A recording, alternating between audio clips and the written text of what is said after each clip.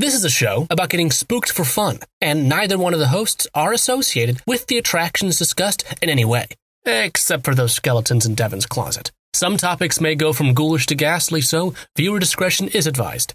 Welcome to the Great American Scream.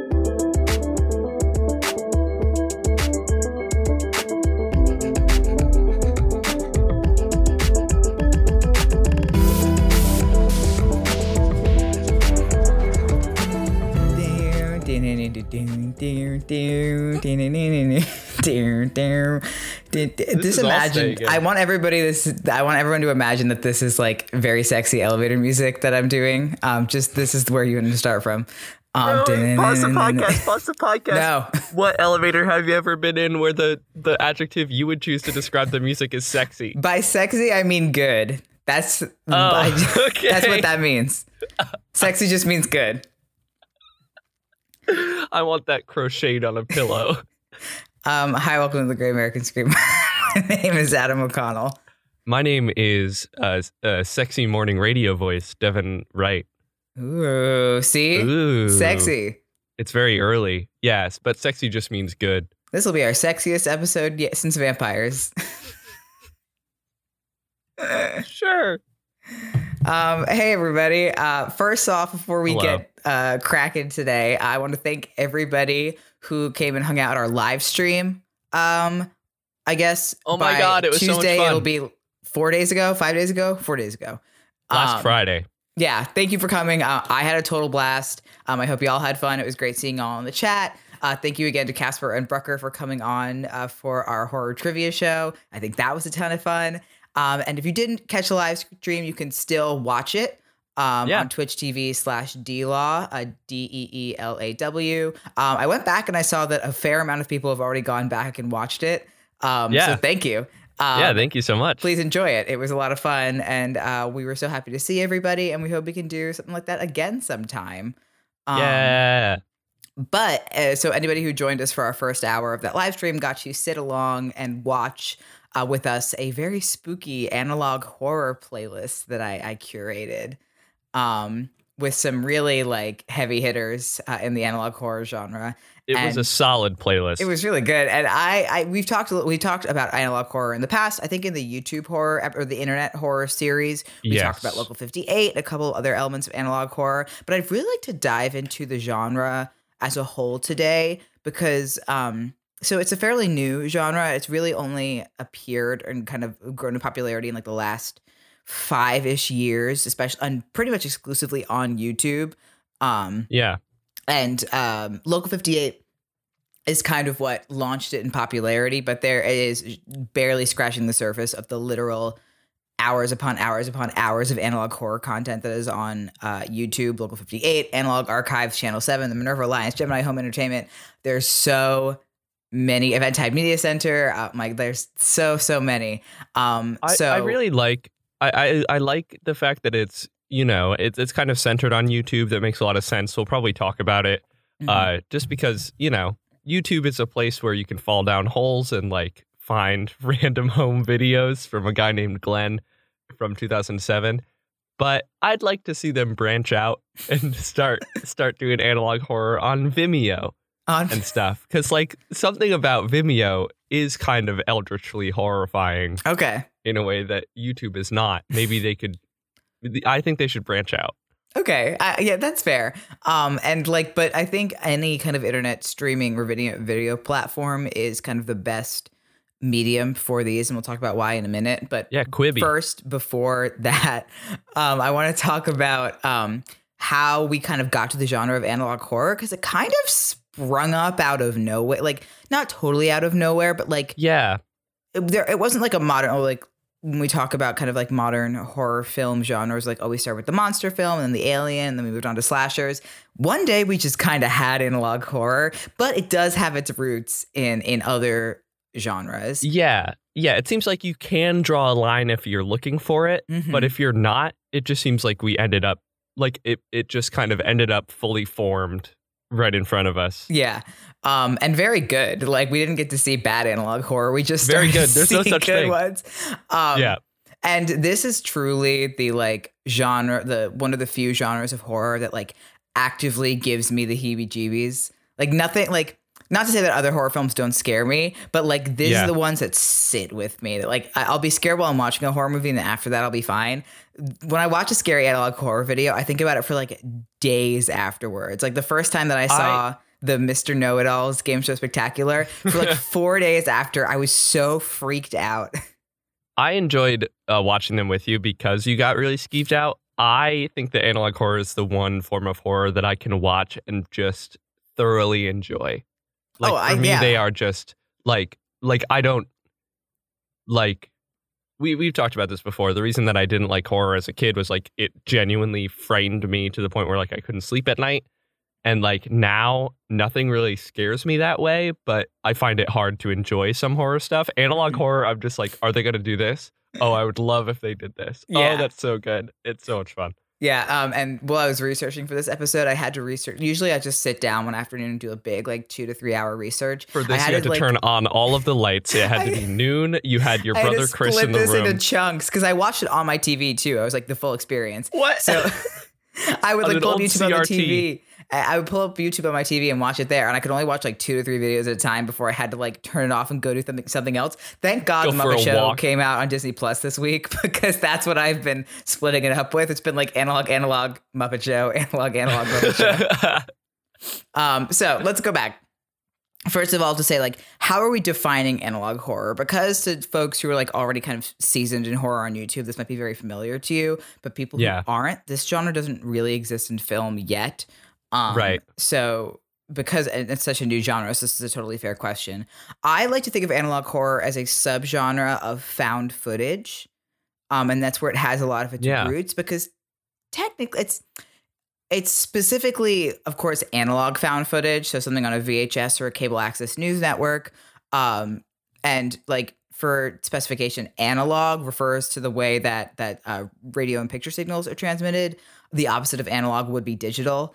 And analog will usually refer to stuff like TV broadcasts, VHS and stuff. It's something like the waves are shaped a different way. So what am I? What am I, a scientist? I don't know.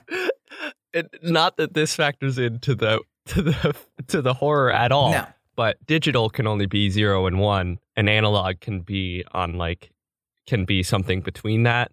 So like digital sounds back in the day would just be like beep, beep, beep. But analog sounds would be like, you know? Yeah, the analog waves are wavy, and then the digital ones are like they're like square waves. Anyway, yeah. That's not important. But it literally doesn't matter at all. But the fun fact thing that I think like analog horror is a great name for it. It's not necessarily a descriptive name for it.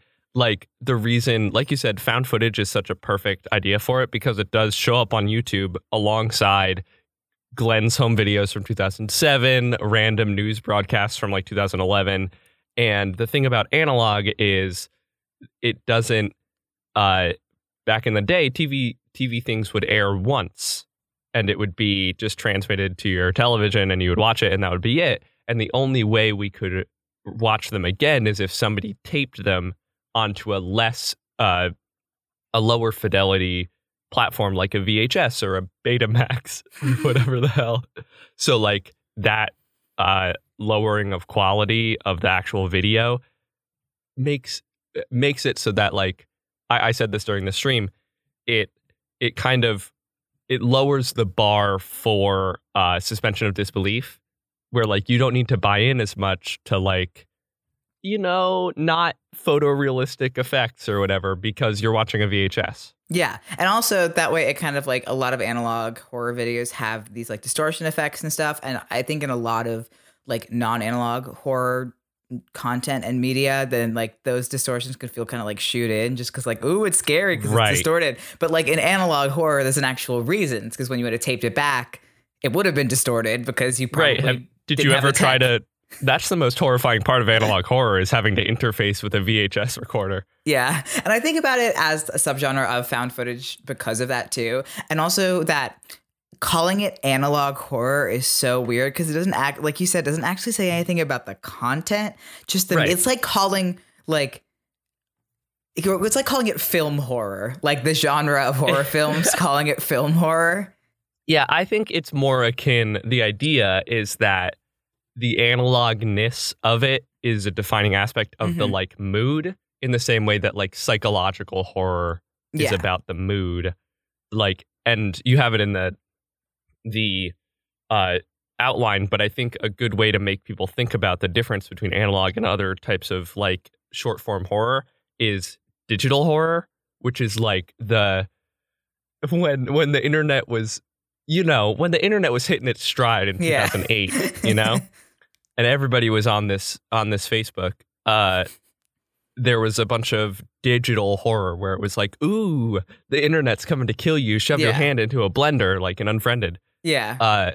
And then now that we're in this like weird but incredible, like, let's return to retro tech time, we're getting analog horror. Yeah, that's the question that I like had posed too, that like as soon as the digital age was upon us, we warmed right up to digital horror. But like, because it's terrifying. We weren't doing analog horror in the 80s. We're doing analog horror now. And that's because like we've had a cultural resurgence of a lot of kind of 80s pop and I'm culture gonna put forward a hypothesis. Okay. So digital came around and everybody was terrified right away because it's terrifying and we're gonna live in a techno dystopia pretty dang soon. But the reason that analog was not considered horrifying was because the people making a bunch of this horror art were people who grew up with analog. So they were like, oh, that's not scary. That's nostalgic. I love that stuff. Digital is new and scary. Ugh, progressivism. And now that like at least young millennials are the ones making content, now they're like, oh, digital's a thing we kind of grew up with. Yeah, sure, it can be scary. But let's talk about the weird stuff y'all did back in the 80s. Yeah, 70s. and I think that's why, like, because the generation of people that are using YouTube and consuming this content are that age group. Right. And even there's nothing more terrifying to an 8-year-old kid than a VHS tape. You show them that and they go, what is that? Even the slightly older crowd, we always talk about how what makes horror really scary on the show is breaking expectations. So when you see a form that you are comfortable with, something like analog, something like you'd watch on a VHS, and then to see that messed with is always going to be scary. Yeah. Yeah, I agree. And seeing the kind of effects that we associate with modern horror used in like a VHS thing, and you're like, oh, is that thing moving? What the heck? This is a VHS tape. Yeah. And so like when we say analog horror, we're really not only referring to this medium that's presented in, but also like most commonly we're going to have themes of cosmic horror, eldritch horror, and psychological horror in most analog horror. That's kind of the genre it tends to fall into. Yeah. We get some variation, but that's tends to be where it lives. And analog horror is also what I think makes it so effective with both the combination of the media and the genre of horror they choose to do, is that in contrast to most like found footage, analog horror videos are presented in second person. We don't have characters in analog horror. We don't have a protagonist. We're not watching somebody. People. Yeah, we're not watching somebody else watch this tape. We are the protagonist. We are the person watching this tape. Right. We are, but like, and often they are, because they are PSAs or news broadcasts or whatever, you're being shown something that was meant to be shown to someone, but not to you. Yeah. Which is like scary. And I think that's the biggest difference between like analog horror and stuff like The Ring. Because The Ring is probably the closest we get in film to analog horror. Yeah, maybe you're not meant to identify. You don't have anybody to identify with. Yeah, exactly. You don't, because when you watch The Ring, you're watching other people go through this. When you watch an analog horror video, you are going through this. You were the Ring. The real Ring was the friends we made along the way. It removes the safety of another character experiencing it, sure. And like you become the protagonist of it. So there's a couple of other kind of like, now that we've kind of defined it and talked about what it is now, I think besides found footage, the other, and just kind of like nostalgia in the analog medium, one of the other biggest influences for analog horror are broadcast interruptions. I don't want to talk too much about found footage because it will get its own episode in the future. But just like very quick points, obviously the connections are there.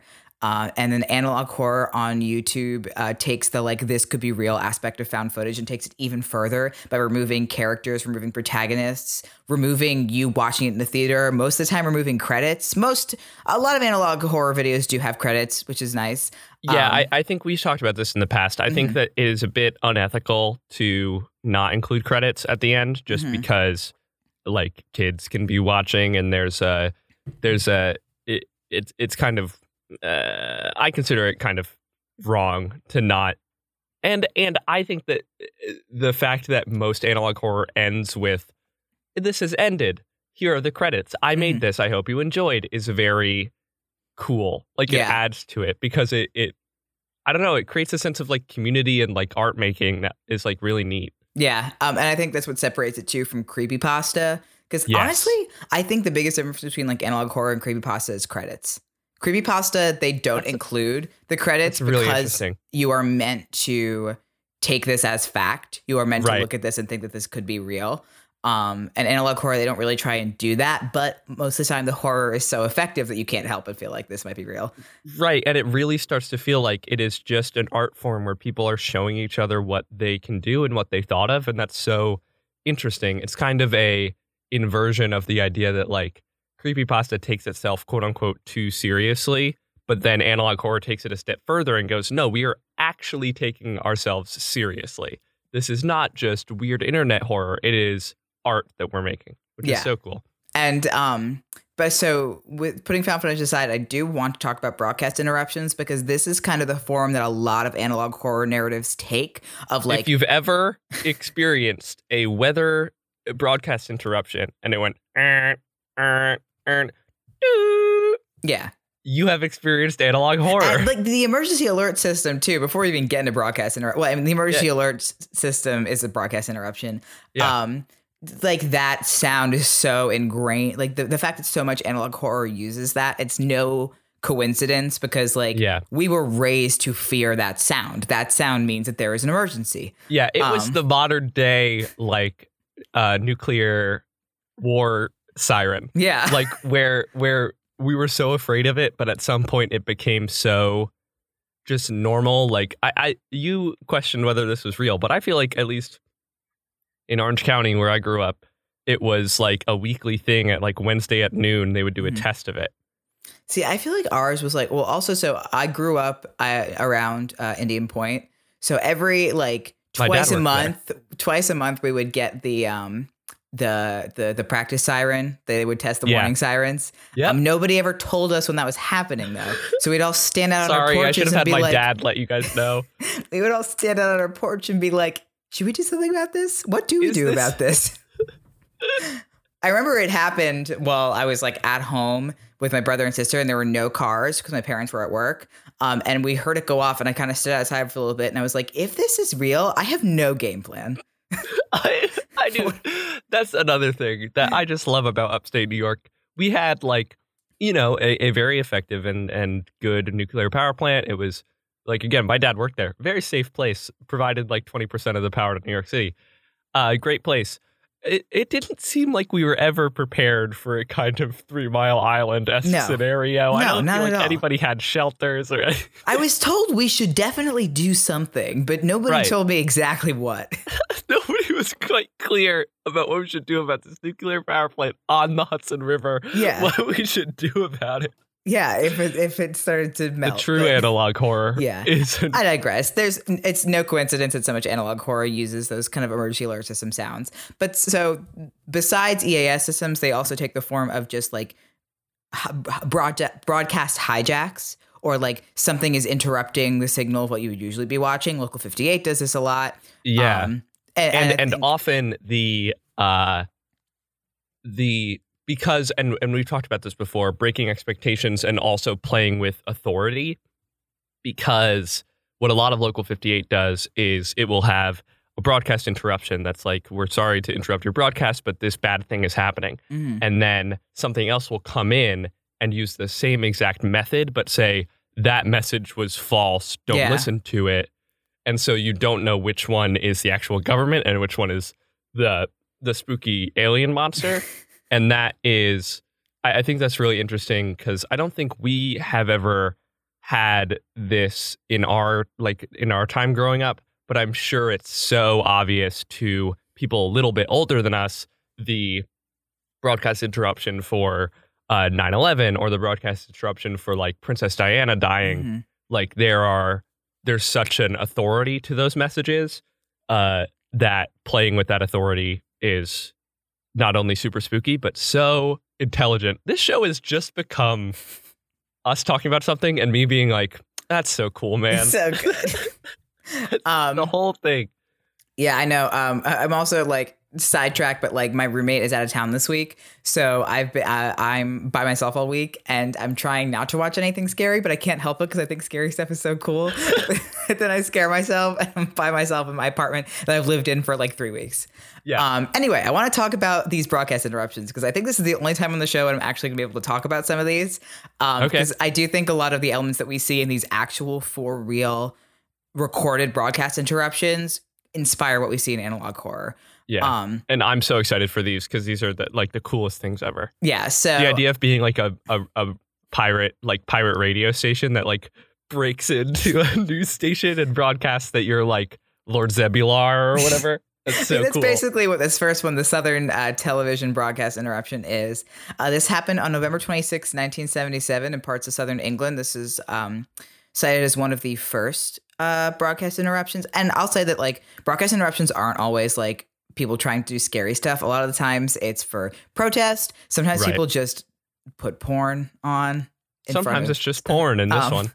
But no, these are all ones where I think it was meant to either freak people out or whatever.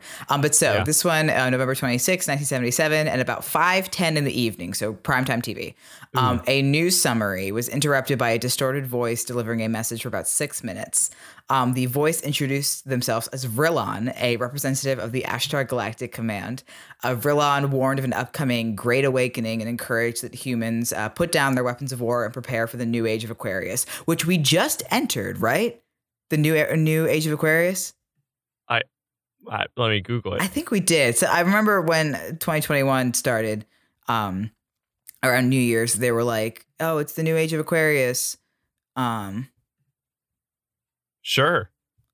It's very long, lasting 2,160 years. So the Earth is tilted at an angle of 23.5 degrees. And it is always rotating around on that axis very slowly. And apparently that we've just like passed the point where we're now like pointing towards Aquarius rather than the other one. Got it. That's sick, dude. Maybe they were talking about this year. They just got a bit off. Yeah. Maybe Vrillon was just a little early. And he ended the message with, have no fear, seek only to know yourselves and live in harmony with the ways of your planet Earth. We here at the Ashtar Galactic Command thank you for your attention. We are now leaving the planes of your existence. May you be blessed by the supreme love and truth of the cosmos, which is beautiful. But if I was watching the news one evening and this happened, I would poop my pants. Like, even if there's part of my brain that knows that this is fake, that there's no way this is real, I would still be terrified. If I was in England in 1977, I would simply seek to know myself and live in harmony with the ways of my planet Earth. Rip to these guys, but I'm different.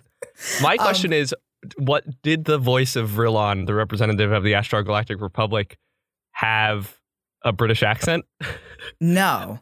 From what I'm remembering of the tape, he kind of spoke in like what do we call like the acting, like the neutral? Was it neutral American? No, it was kind of something between neutral American and neutral Was English. It mid-Atlantic? Was this person like, no, have no fear. No. Seek only to know yourself. I'll send you the tape later. Okay. Or we can even play a clip of it. If whatever. Sure, here's the clip now.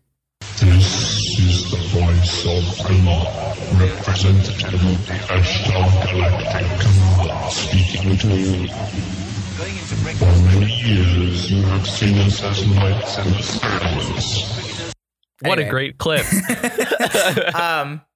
the person behind this was never identified. They never caught who did this. They never caught Vrillon. Well, that's because he left. Yeah, because he left our plane of existence.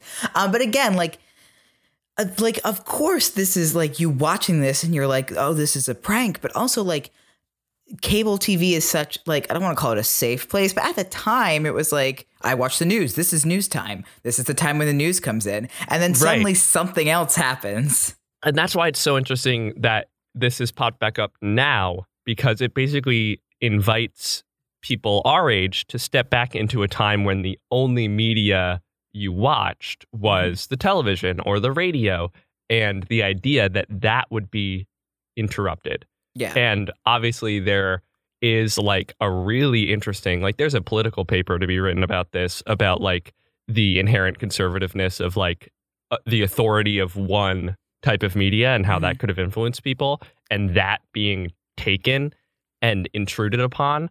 Like, I wish we were still in that time so that people with political views like mine could like protest via taking over a local radio station. That's so sick. Yeah. I also want to talk about the Max Headroom incident, probably the most infamous. I went to high school with him, I think. Max Headroom? Do you know who Max Headroom is?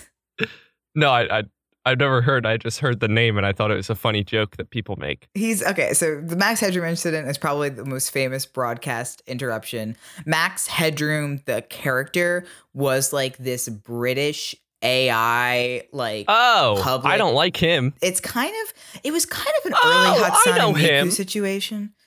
I don't like how much we talk about. We talk about Hatsune Miku a lot on this show, but this was kind of an early Hatsune Miku situation where he was an AI. Max Headroom walked so that Hatsune Miku could run. But like come at me. When he was in commercials and like TV spots, he was played by a person in like prosthetics. They would just use the audio from this AI. And he became like a very popular. This guy. Yeah, he's very. He cool. looks like Bowser from the live action Mario movie. Look like Bowser from the live action Mario movie. So like he became a very popular like Halloween costume and stuff at the time. So this happened on November 22nd, 1987, where the almost exactly 10 years after the Verlon thing, when the broadcast Max Headroom is in on it.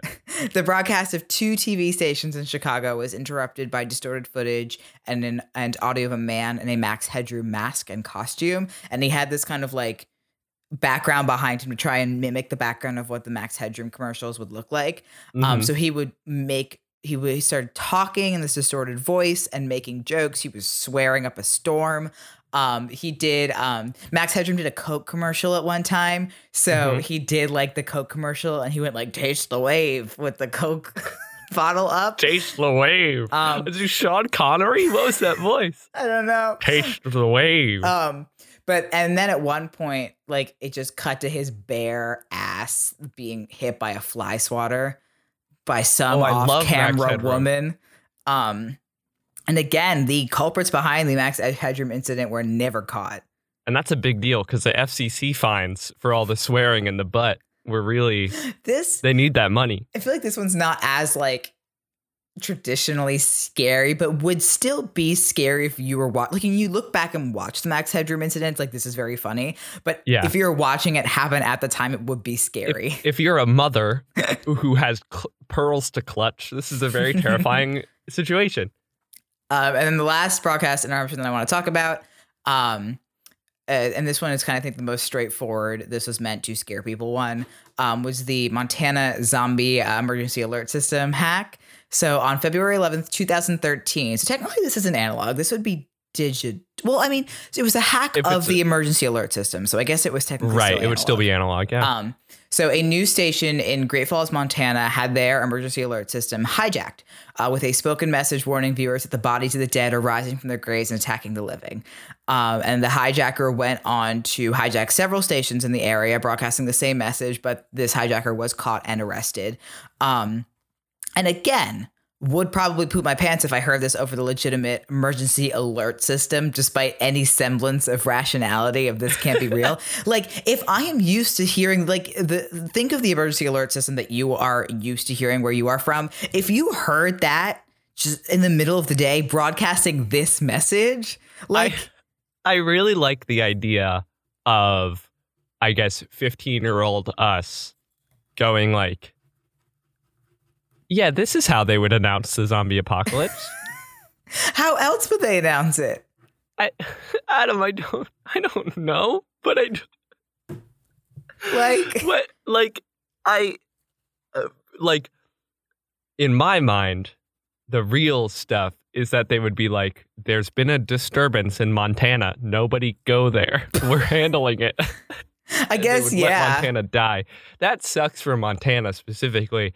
Nobody, like, Montana seems like a lovely place. And this person wanted to spook a bunch of Montanans. That's not okay. So yeah, I think a lot of analog horror takes inspiration from things like broadcast interruptions, especially with them getting uploaded to YouTube. And I think analog horror also works really well for YouTube because YouTube is meant for short form content. And by short, I know YouTube videos can get long, but by short form, I mean shorter than a short film. Right. And when most of your narratives are from a second person perspective, like an analog horror, it's kind of gotta be short form. It's kind of gotta be snappy because you can't really. You run the risk. Yeah. Yeah. You can't keep a grip on second person for too long before we start to go like, wait a minute, or we start to lose interest, or we start to lose us. And most short form, most horror is that way. Yeah. Like I think a lot of horror films that fail because they just maybe their concept was not intriguing enough to hold you for that long. Yeah, exactly. And of course, found footage finds its way onto YouTube horror with series like Marble Hornets, which I think was another kind of big early route for analog horror, this series. But before, as kind of our last chunko here, I would like to talk about some of the most famous examples from YouTube, including some of the stuff that we watch in the live stream. This is by no means a comprehensive list. There's literally I've probably years of hours of analog horror content on YouTube. These are just kind of like the big wigs. These are kind of the ones that people are most familiar with. Right. This is the exact genre for like you to just fall down a hole and find a bunch of, again, the reason that I'm kind of obsessed with this genre is you can very easily fall down a hole where you find really compelling small YouTube channels who are doing this. Like that is so cool. Yeah.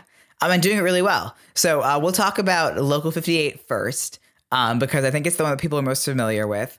My husband and yours, Chris Straub. This was not the first analog horror series on YouTube, although people cite it as such. I think it was predated by a couple of channels, but I think this is kind of the one that made the genre explode. And we've talked about it on the show before. So I will be brief, but it is an analog horror anthology series created by Chris Straub, who is also known for creating the Candle Cove creepypasta, which is a creepypasta about analog horror. Like it's not the video, but it's about it.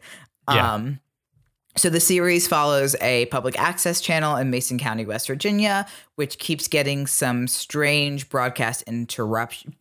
Some of them are interruptions. Some of them are just deliberately broadcasted onto this public access channel. Yeah. It has no general overarching plot, although there are some continuous references to something sinister going on with the moon, or the moon being dangerous, and also an organization called the Thought Research Initiative.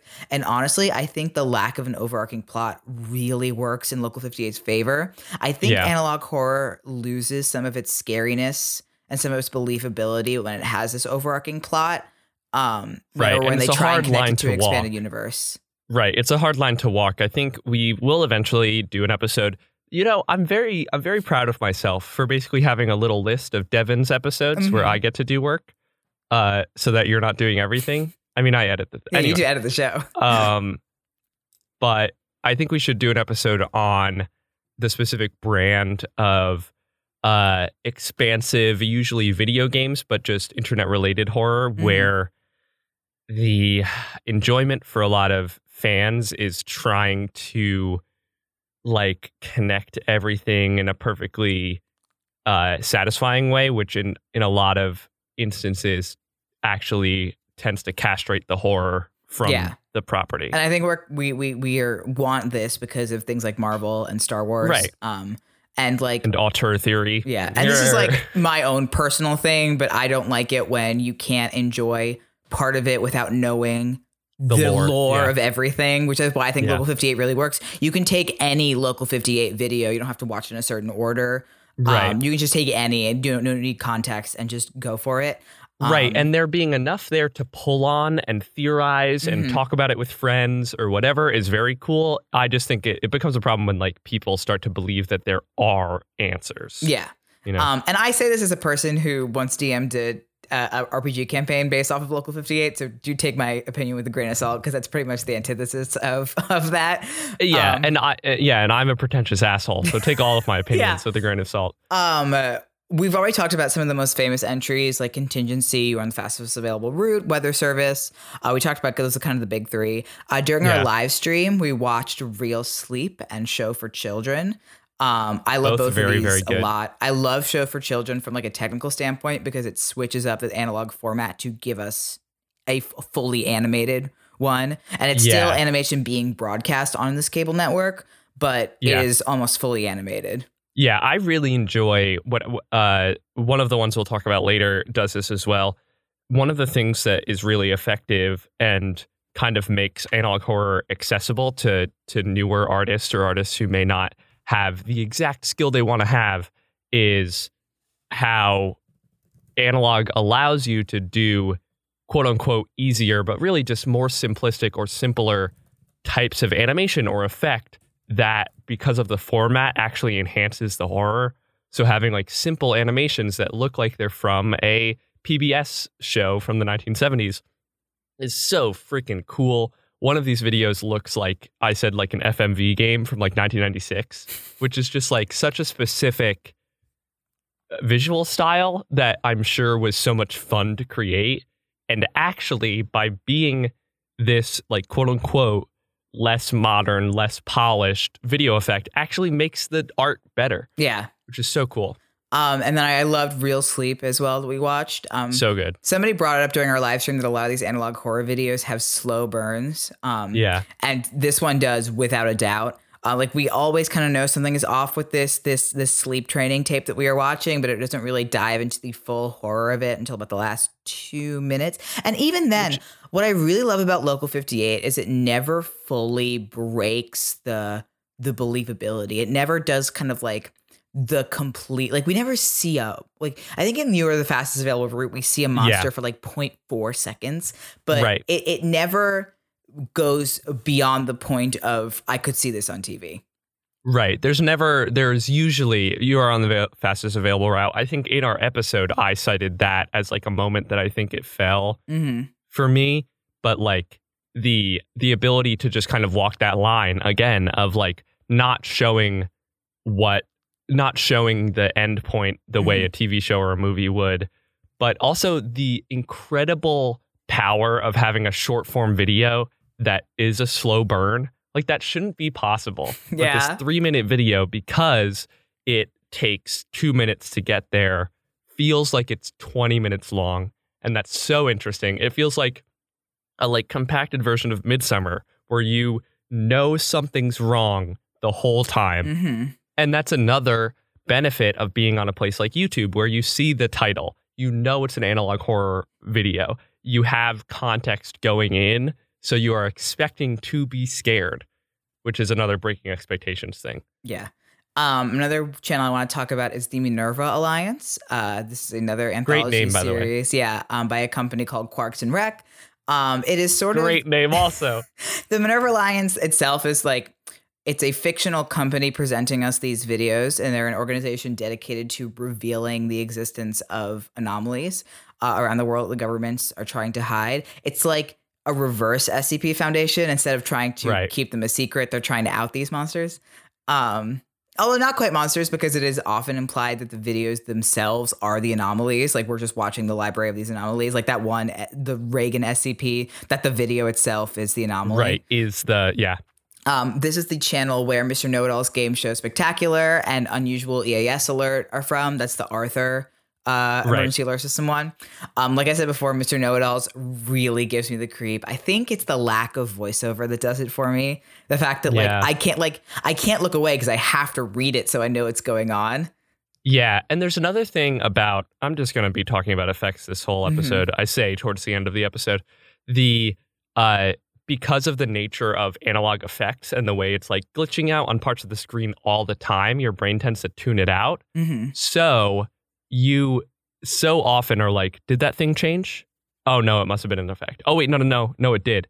And with Mr. Know-It-All, because it's that clown face, it might be winking or its eyes are wider or it smiles. And that's the kind of thing where you're like, did I just see that? Yeah. Oh, no, it must have been a glitch on the tape. Oh, no, there it is. Yeah. Oh, it's no, there it's the okay. whole time, too. So you get used to it and then it changes. Yep. No.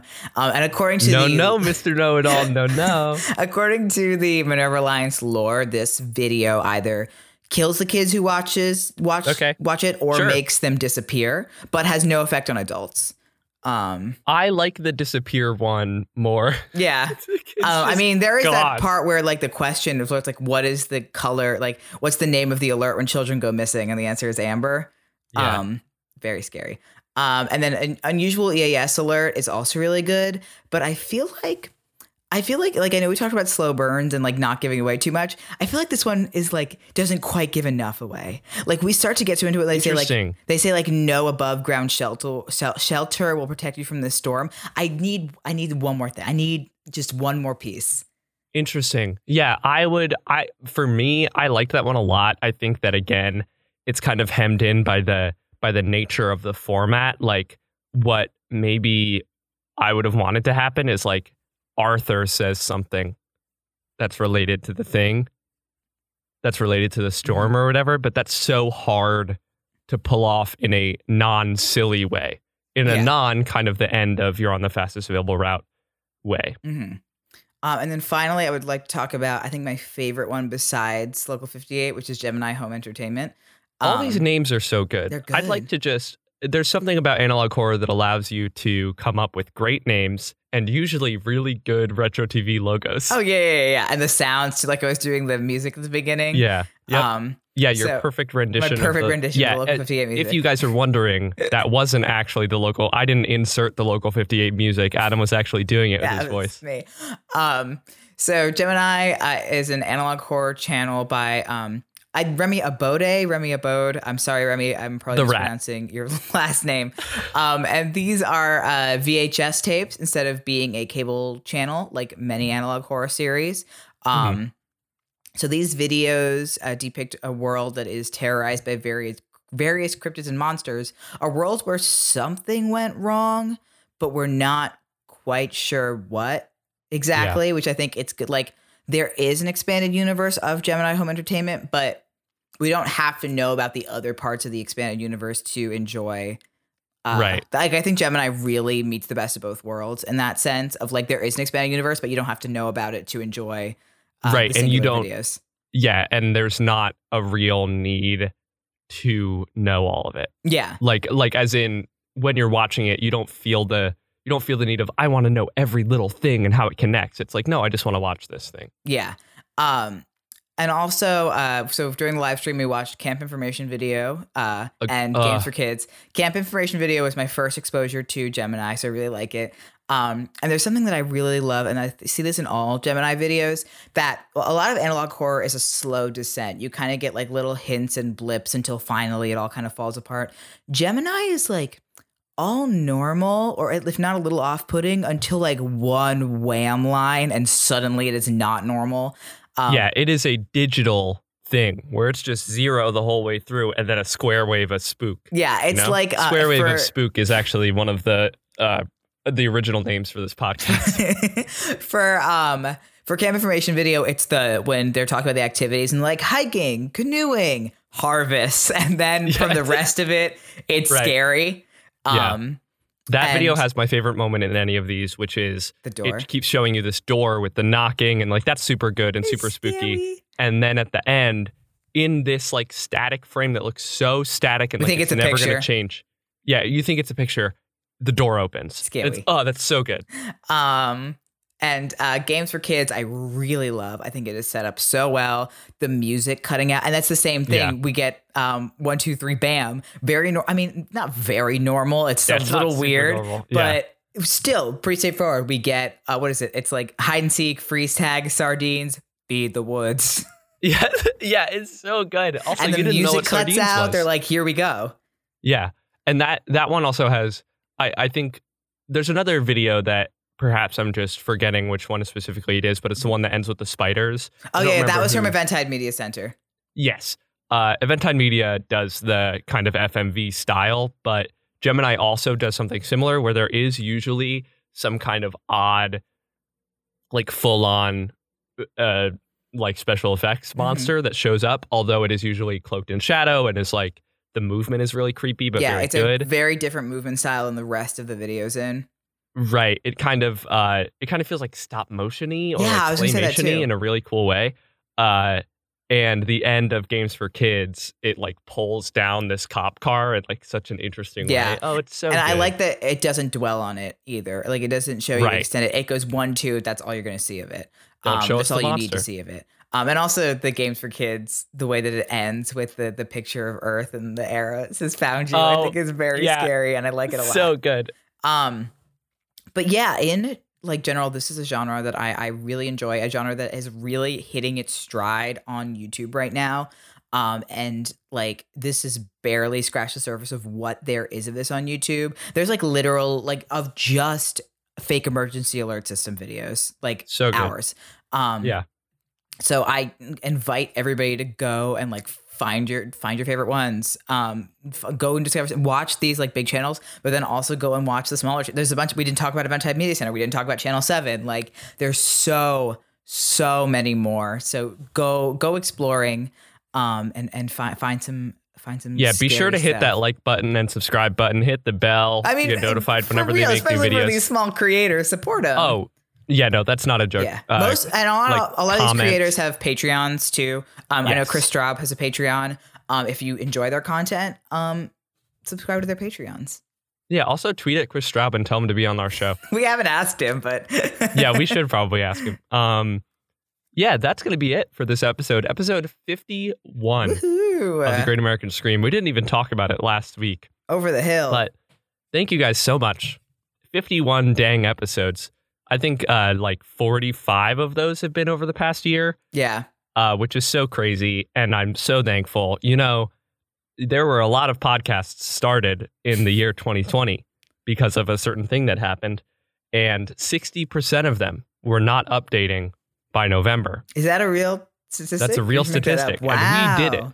We're still going. We made it to 2021, and we wouldn't have made it 2021 if it wasn't for you guys tuning in, of course. Yes, seriously. So much fun to not only hang out with my friend Adam, but engage with all of you guys on the internet and over analog too. Sometimes I know I have my old dial telephone. Sometimes you guys call in, and it's real fun.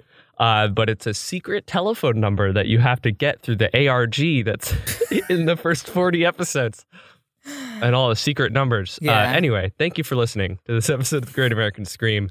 If you enjoyed, please leave a rate and review if you listen on iTunes. If you're on Spotify, you can follow and share the episode or the show itself.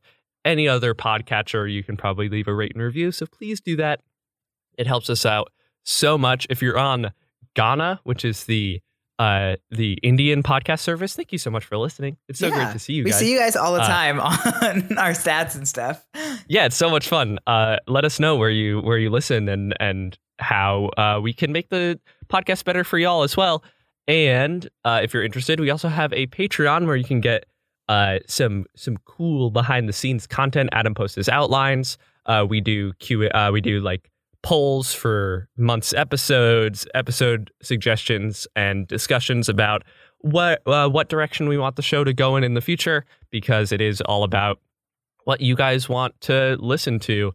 This show has changed so much in the past year in terms of our focuses and what we talk about, and that's because of y'all. So, Adam, can you pimp our social medias, please? Yes, you check us out on Facebook at The Great American Scream, or more frequently on Twitter and Instagram at Great Scream Pod. Send us your favorite analog horror videos, channels we didn't talk about, videos we didn't talk about. Please send them to us. I love watching this kind of stuff. You can tweet at us or post using the hashtag TGAS. And as always, if you have a suggestion for something you want to hear about on the show, tweet it at us or send it to us, because your suggestion may become a topic for a future episode. Yes, special thank you goes out to Michael Segudo, who does the disclaimer at the beginning, as well as Stevie Viola, who does the music for the intro and outro. You can find him on YouTube at Stevie Viola. His music is very good. Also, a special thank you goes out to our current patrons. That was my door. So thank you to Ben, Eric, Casper, Bree, Gail, Joyce, Brucker, Melinda, and Chris. I'd also like to shout out some of our friends in the horror podcast space. If you haven't yet, go and listen to Jar of Rebuke. Haunt Her, I Barely Know Her is very good. Friday the 13th horror podcast, also very good. Autopsy of a Horror Movie. Less is Morgue. Georgie Romero's Dead. So good. Listen to those. Wait, isn't it Georgie Romero is not dead? Oops, what did I say? I don't know, but if we mess up, all the stands are going to come for us. Let me just check it. Georgie Romero is done for. That poor guy. Oh my God, what did I say? Why am I just making up names of these podcasts that don't exist? We doomed Georgie Romero.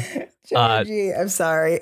Yeah, but thank you to all of y'all. It's so fun to cross. And go check out our friends over at Swampcast and the non-horror universe as well. Yes. As well as Casper, who does Jar of Rebuke, has a non-horror podcast called The Queer Thesperience. Check that out as well. Other than that, I have been Devin Wright. I've been Adam O'Connell. And hopefully you have been spooked. Go feed the woods. Hey, but when you go feed the woods, do it safely. There's no way to do it safely. You're feeding the woods.